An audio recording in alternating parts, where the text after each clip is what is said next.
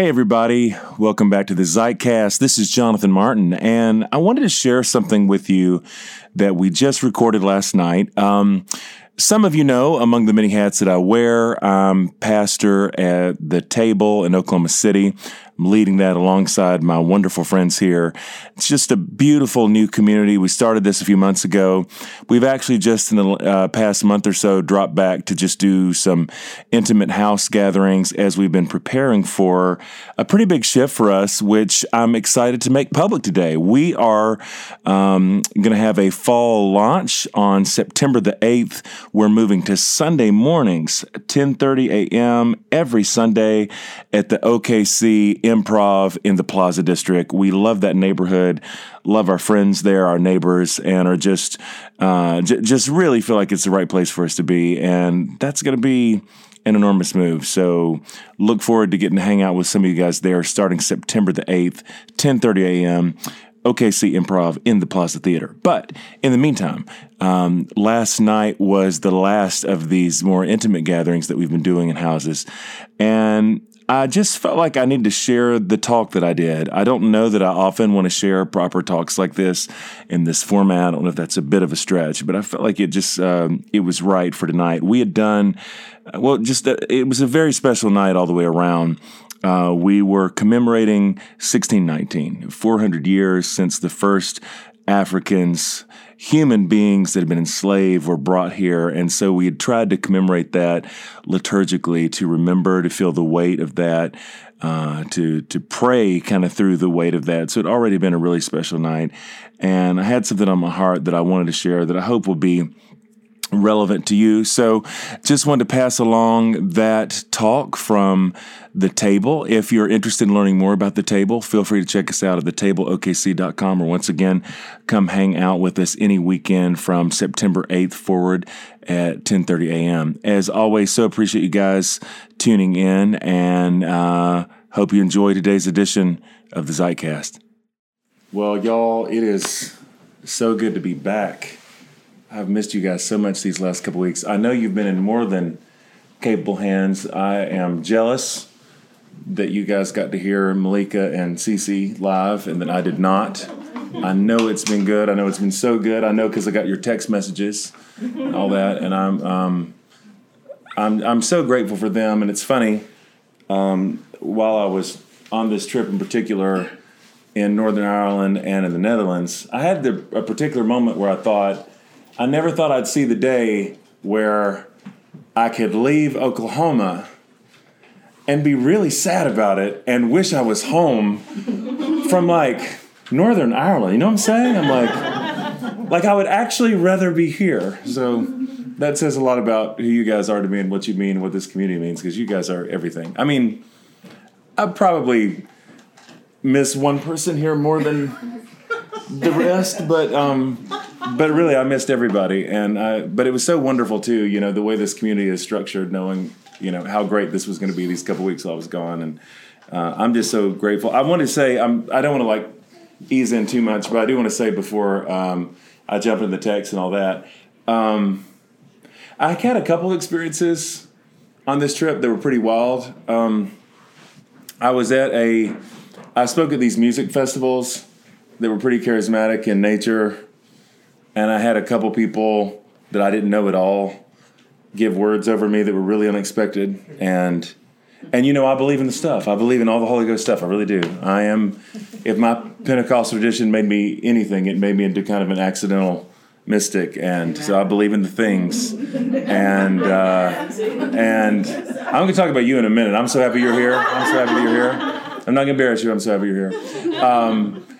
I just kept getting these words. And some of them, this part was the word, but it was just interesting. So the host, actually, I don't think he'd mind me saying this, Paul McNeely, who brought me over, and I just thought this was hilarious. The first day we're there, he's like, they've had a hard time finding a community, because believe it or not, the same kind of conversations that we're having here, I'll say at least kind of in more like the Western world, it's the same conversations everywhere, the same tensions, the same. He said, they've had such a hard time finding a church. So he's like, we decided to start our own little version of the Table here, and we realized we don't know exactly what you guys do, form-wise, But just based on what we read on the internet, we're doing our own kind of version of the table. And they, get together once a week. They do actually have a physical meal. It's like, is that okay? I'm like, it's definitely okay because we don't know what we're doing. And we've been doing it for, I don't know if there are any rules to this. But I thought it was so wonderful. They see it as like a Northern Ireland chapter of the table.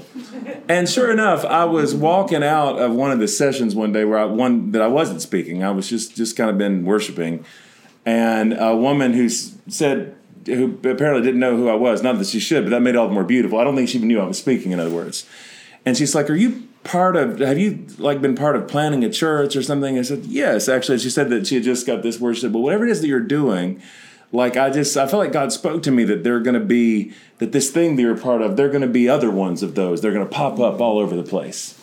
And that kind of thing kept reverberating. And I always think it's funny when I have any of those kind of experiences because anybody who knows us well, and I'm not being self-deprecating, this is just more honest. It's like, not only is this a labor of love for all of us who are involved, it's like we're all like, how are we going to pay the bills, And then, of course, God has provided in rich ways through you guys. I know y'all talked about last week the wonderful new facility we're, moving into on Sunday morning. But it's just funny when you're in the midst of scrapping it out to get these kind of grandiose prophetic words, which actually do set right. Like it does feel like the Lord to me. And also it's just funny because, it's very unglamorous work doing what we're doing in Oklahoma City. And yet there's such joy in it too, to be able to do this together and to be a community. So I'm saying all that to say I've just never been more grateful for you guys, and having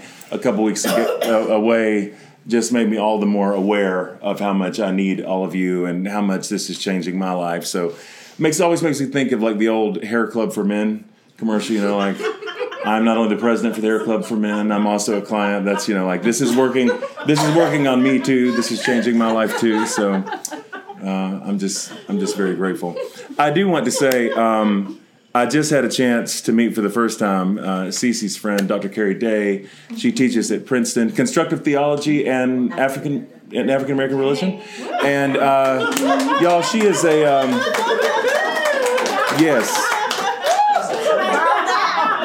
she is a theological rock star. Since Cece first talked about her, I've been trolling her stuff online, and I just want you to know we did try to prevail on her to speak tonight, but she's here to rest specifically. That is the stated purpose of this trip. So that's good for now, but I want you to know you have an open invitation to come anytime and preach. Tongues or English, like whatever direction you want to go. Because she's very Pentecostal, and I love that.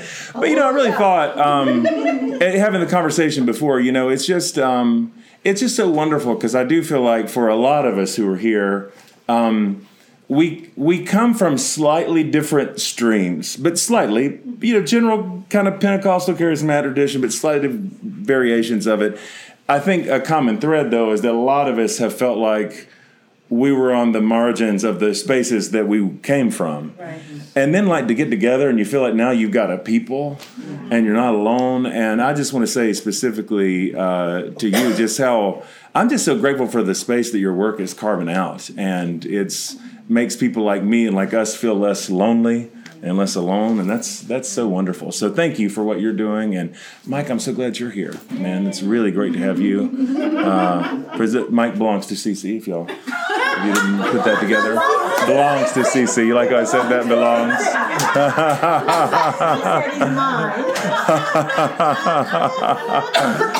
So yeah, it just feels really special to be with you guys tonight. And I know I'm taking a lot of time to visit, but it does feel like family. I'm glad we get one more week of doing this actually in the house. This feels good, doesn't it? Like this feels so good. I'm glad to be part of a community that's able to do something like this liturgically tonight. It's all so great. I do want to talk briefly about a couple of the texts that we looked at. And then we didn't read the gospel text tonight. I thought I would save that for after we're a couple minutes in.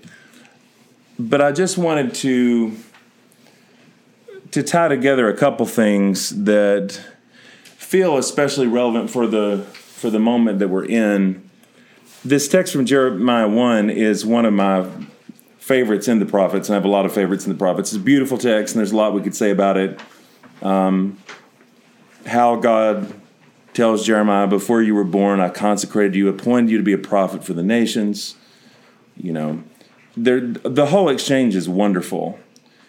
But I want to specifically draw your attention to these last few words, which are beautiful in a way, but I think are also provocative. And if, in fact, we are, and I do believe this, like in what we get in the Old Testament is largely we have particular prophets who come up from the margins in particular places, and they're very unique in that way. Part of what we believe this side of Pentecost is that the Holy Spirit's been given to the whole church. So now all of God's daughters and all of God's sons are empowered to prophesy. That's the birthright of the whole church. Everybody gets to prophesy. Everybody gets to speak God's truth. So they're not like a handful of prophets anymore. We're called to be a prophetic community. Yeah. So the prophetic task is it for a handful of people who have just a real special burning desire for justice. Like this is for everybody. The prophetic task, the prophetic work is for absolutely everybody who names the name of Jesus. This calling is for everybody. And Jeremiah outlines for us exactly what the prophetic task looks like. And this is interesting. Read that last verse. See, today I appoint you over nations and over kingdoms to pluck up and pull down, to destroy and overthrow, to build and to plant. Yes. Now, could you imagine if we made that our stated mission statement? I have never seen that as a church's mission statement, have you? I mean, there's literally only like one phrase that's constructive, right? Like, so are we building up? Yeah, we build up. We just also happen to, pluck up, pull down, destroy, and overthrow. We build up and plant in proportion to the other things, I guess. But I just find it so interesting because, part of what's so vexing, I think, about any kind of prophetic task, not only for people who resist it, but I think for any of us who would aspire to do it, and obviously not like in some self-referential way, I don't think I'm a prophet, whatever, but we all feel drawn to this prophetic work. So part of what I think is so intimidating about that is that I, just as much as anybody else, want to be positive. Don't you? I want to be. People are why don't you be more positive? I want to be positive. I am by nature a positive person, actually. I am much more half glass full than half empty. I am, friendly to a fault. Like I said, I want to be super positive. And yet I feel like so much of the prophetic task is, if there's going to be any building up, if there's going to be any planting, the majority of the work actually isn't building up and planting. You get to that at the end. Most of it is plucking up. Most of it is pulling down. Most of it is overthrowing. I don't like this any more than anybody else. Why would I want to pluck up and pull down and overthrow? But that's what it takes. If the idea is that we want to plant something, we want to build something that's going to be good and it's going to be sustainable and God's going to be in it, then we have to do all that first. We have to pull down. We have to pluck up. We have to overthrow. So I'm just saying, these aren't things we're just making up. This is actually the way it's supposed to work. And if people then experience the things that we talk about, the things that we care about, no matter how gentle we try to be, if people experience that as a kind of disruption, well, it actually is disruptive. Because so much of the work of being God's people in the world means we have to be the people who are working to clear this kind of space. We're clearing this kind of space in ourselves, first and foremost, so then hopefully we can clear this kind of space within our community. And it's disruptive work. To an extent, it's violent work. It's not violent ultimately in that, destruction is not the goal. Right. Building something new is absolutely the goal. We have these conversations, by the way, all the time among kind of our core team. Now, that is where I think some of us are in a different space. And I say this with no judgment for people in other spaces on the journey. Now, ultimately, we actually do want to build something. And if you have no goal, if there's no vision for something beyond tearing down, I don't think that's a great place to live. Yeah. I do want to be part of building something new. I do want to be part of a restoration project. I don't want to spend the rest of my life on bar stools sitting around talking about how bad that was back there. Like, I do want to be part of building something new. Absolutely. But a big part of building something new means we do have to be in that business again of plucking up and tearing down. So that's a lot of what it looks like.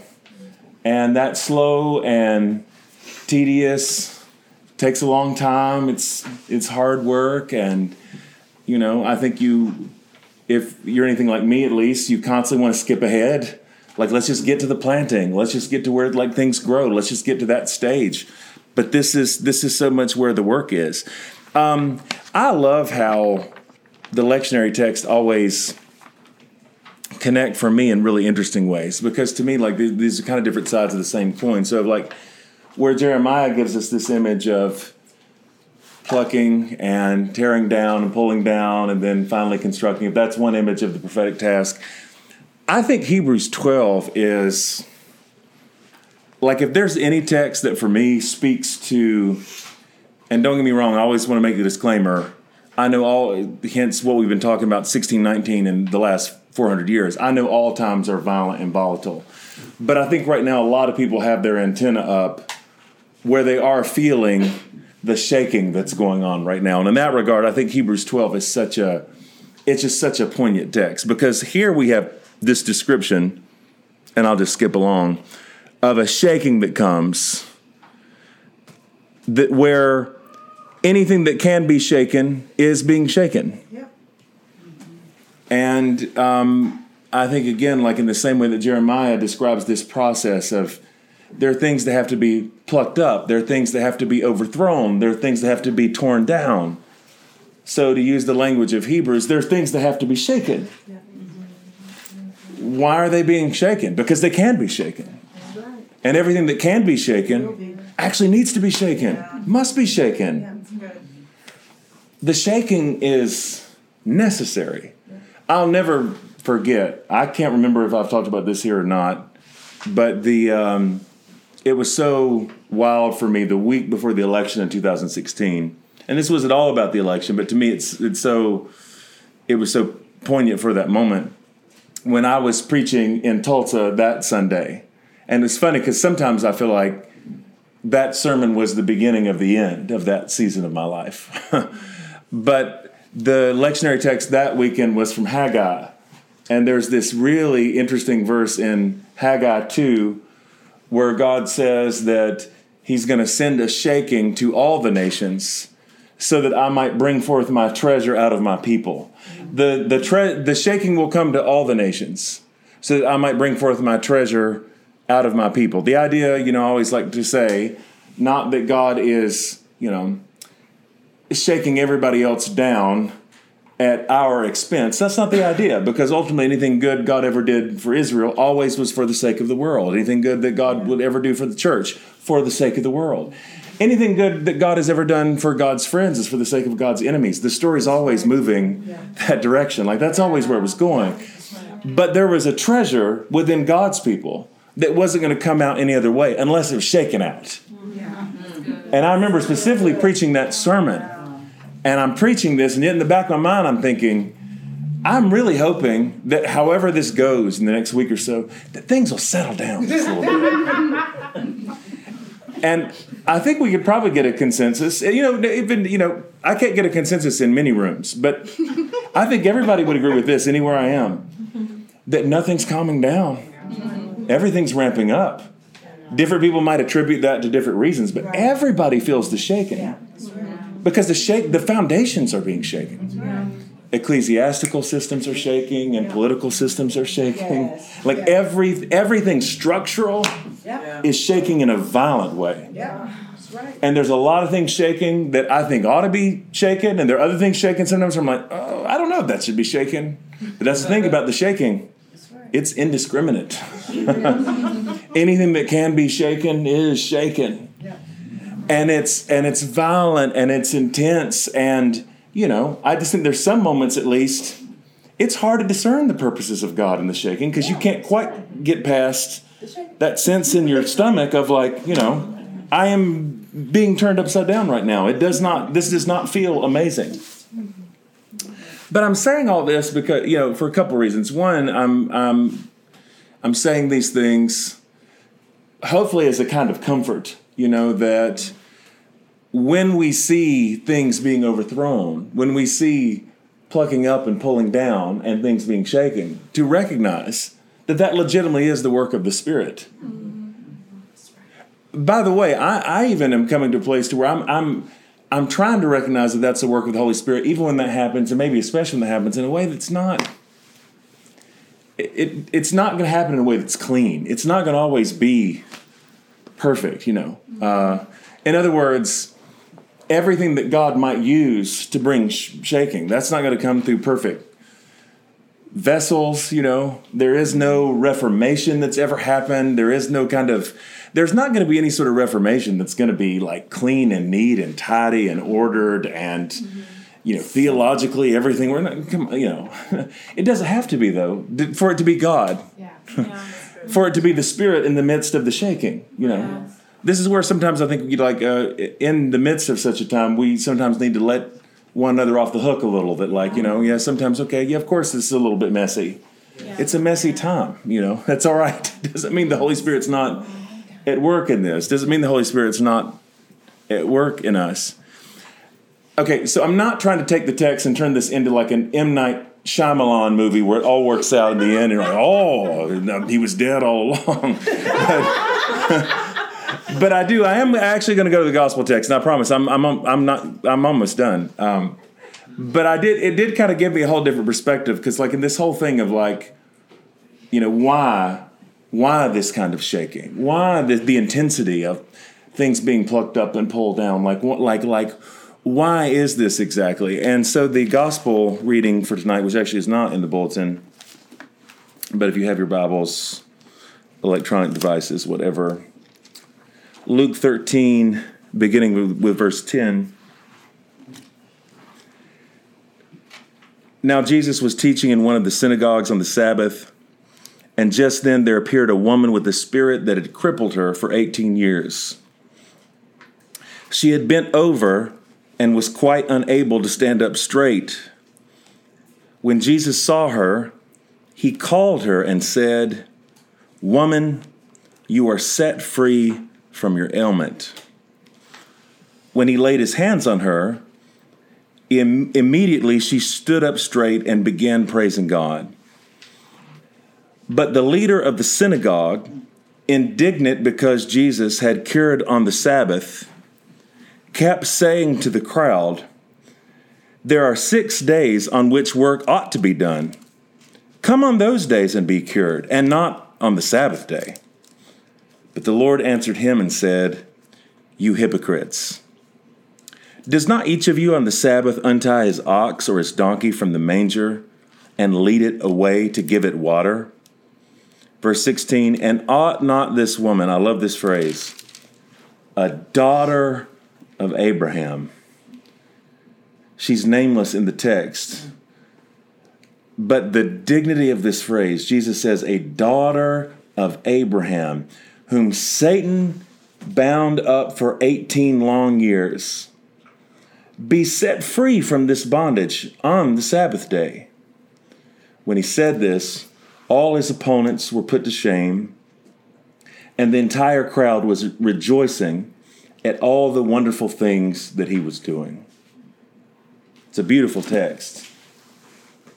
And what I'm seeing in all of that is simply this. By the time we get to this text in Luke, and we see this tension always going back and forth, kind of often between prophets and priests. We have this kind of tension.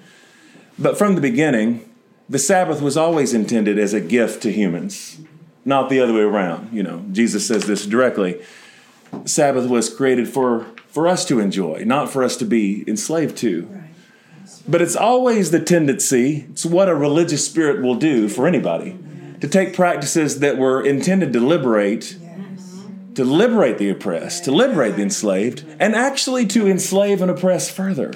The very tools that God intended to set us free. And boy, is this not what 1619 is all about.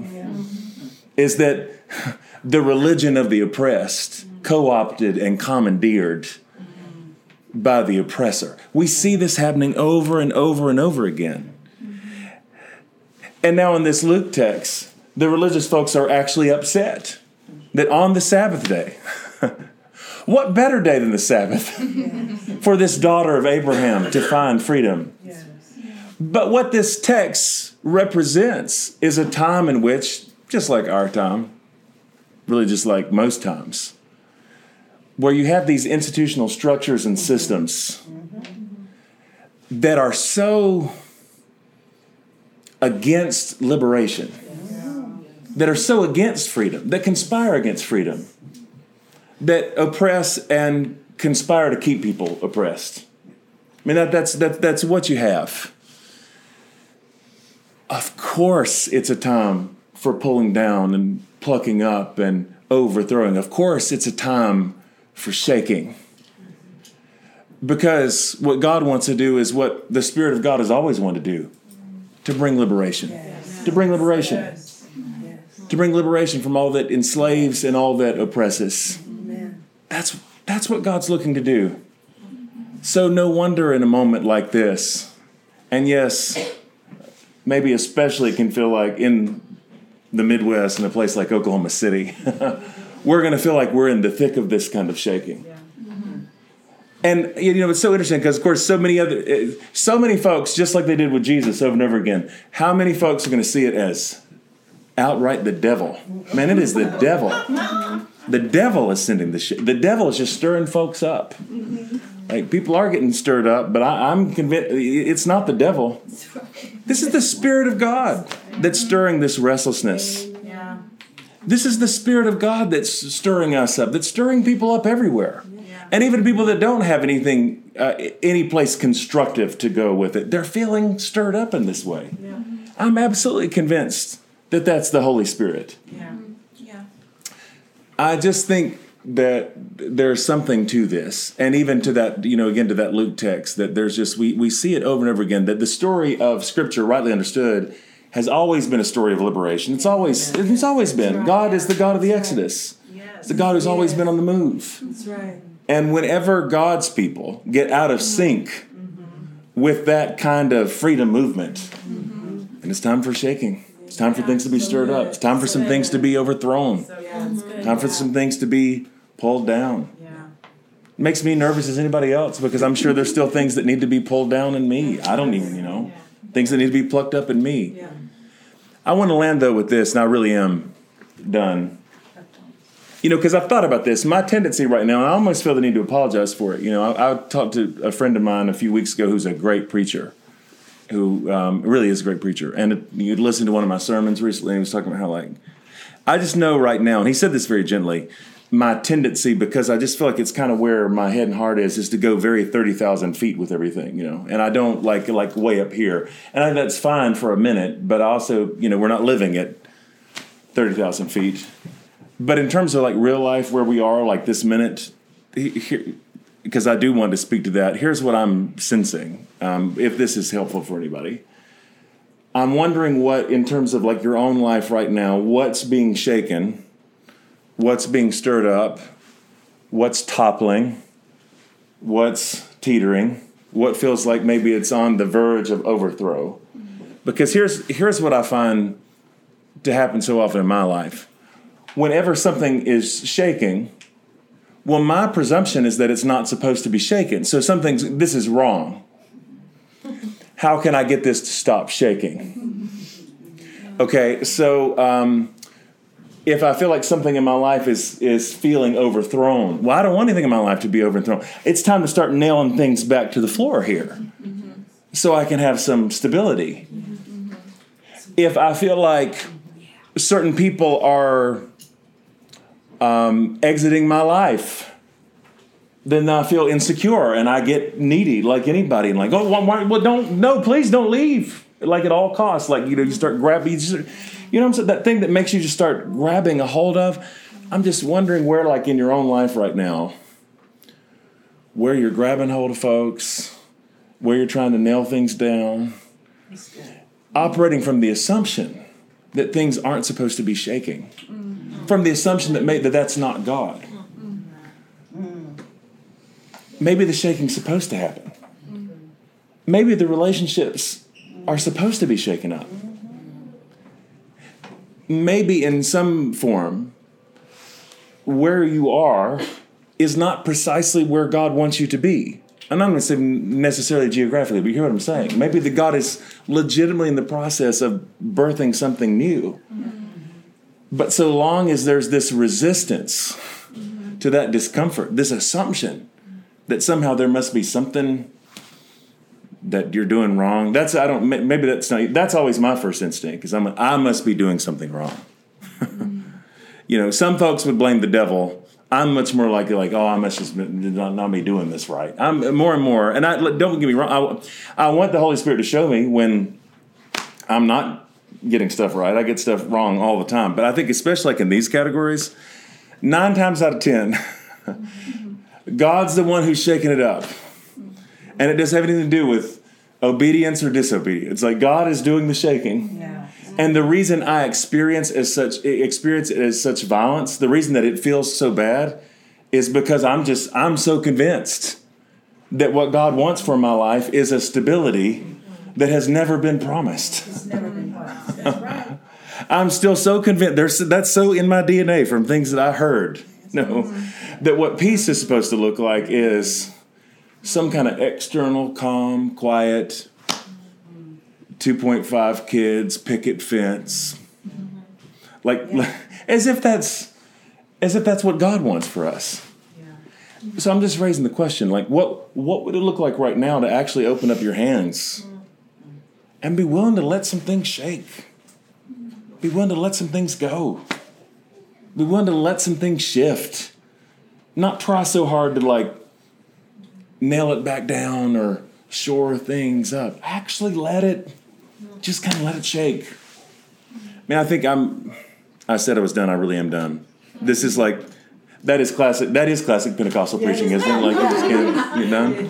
But I think that whole story of the Old Testament about, where Uzzah touches the ark and he's struck dead and all that. I always read that as I would have when I was young about, something about touching holy things with unclean hands or something, which is not what the text is about at all. The Ark of God is, I definitely didn't plan to talk about this. I haven't talked about that story in probably 10 years. The Ark of God is going through the town, right? And what's the issue? Is that this guy takes it upon himself to I need to stabilize the Ark. And I just feel like that's where so much goes wrong for so many of us is we take it upon ourselves. I need to fix this. Well, maybe the ark doesn't need to be stabilized. Maybe God doesn't need our hands on it. So much of what I actually do now think of as sin in my life is more like my ridiculous overreaching, trying to fix stuff that's not mine to fix and adjust things that aren't mine to adjust. And, when God might say, just let this be. So let's pray one more time. God, I don't know what all in us individually needs to be shaken. I know that I feel like there are a lot of things broadly that you're shaking in the world and that you're shaking in America and that you're shaking in Oklahoma. But I want to pray specifically for my friends who are here right now who are just feeling the violence of the shaking. And it's so scary when things that once brought us stability are now unstable, and things that once we were able to hold on to feel like they're kind of being pulled out of our hands. It's terrifying sometimes. But God, I just pray tonight that you would give us the discernment to know when and how you're at work in this shaking, and when it is that we need to open up our hands and let go. And instead of always trying to resolve things or work things out somehow prematurely, God, give us the grace, Lord, to trust that somehow you are at work in the shaking. That somehow your Spirit is at work in the disruption. And that maybe even you're calling us to be agents of that disruption. Instead of always trying to stabilize everything. I pray especially, God, that you would just deliver us from any condemnation that comes from thinking that just because things are unstable, that we're not where you've called us to be, or that we're not hearing you or not being obedient somehow. I just don't think you're in that. Yeah. So give us that kind of grace. Give us that kind of discernment. And I do thank you, Lord, that wherever there is pulling down, wherever there are things that are being overthrown, God, there are beautiful things that you're planting. And there is new construction, and there are things that are going to be built up.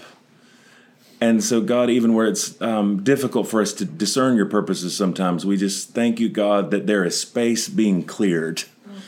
Space being cleared inside of us, even now, for a new work of your Spirit. I do feel that right now, Lord, so thank you. Thank you that the room that's being cleared, it's not arbitrary, God. It's not just, sometimes we're just conscious of the things that we're losing, but you're clearing space for something new and beautiful. Give us the grace to see that, God. Ask all these things in the name of Jesus. Amen.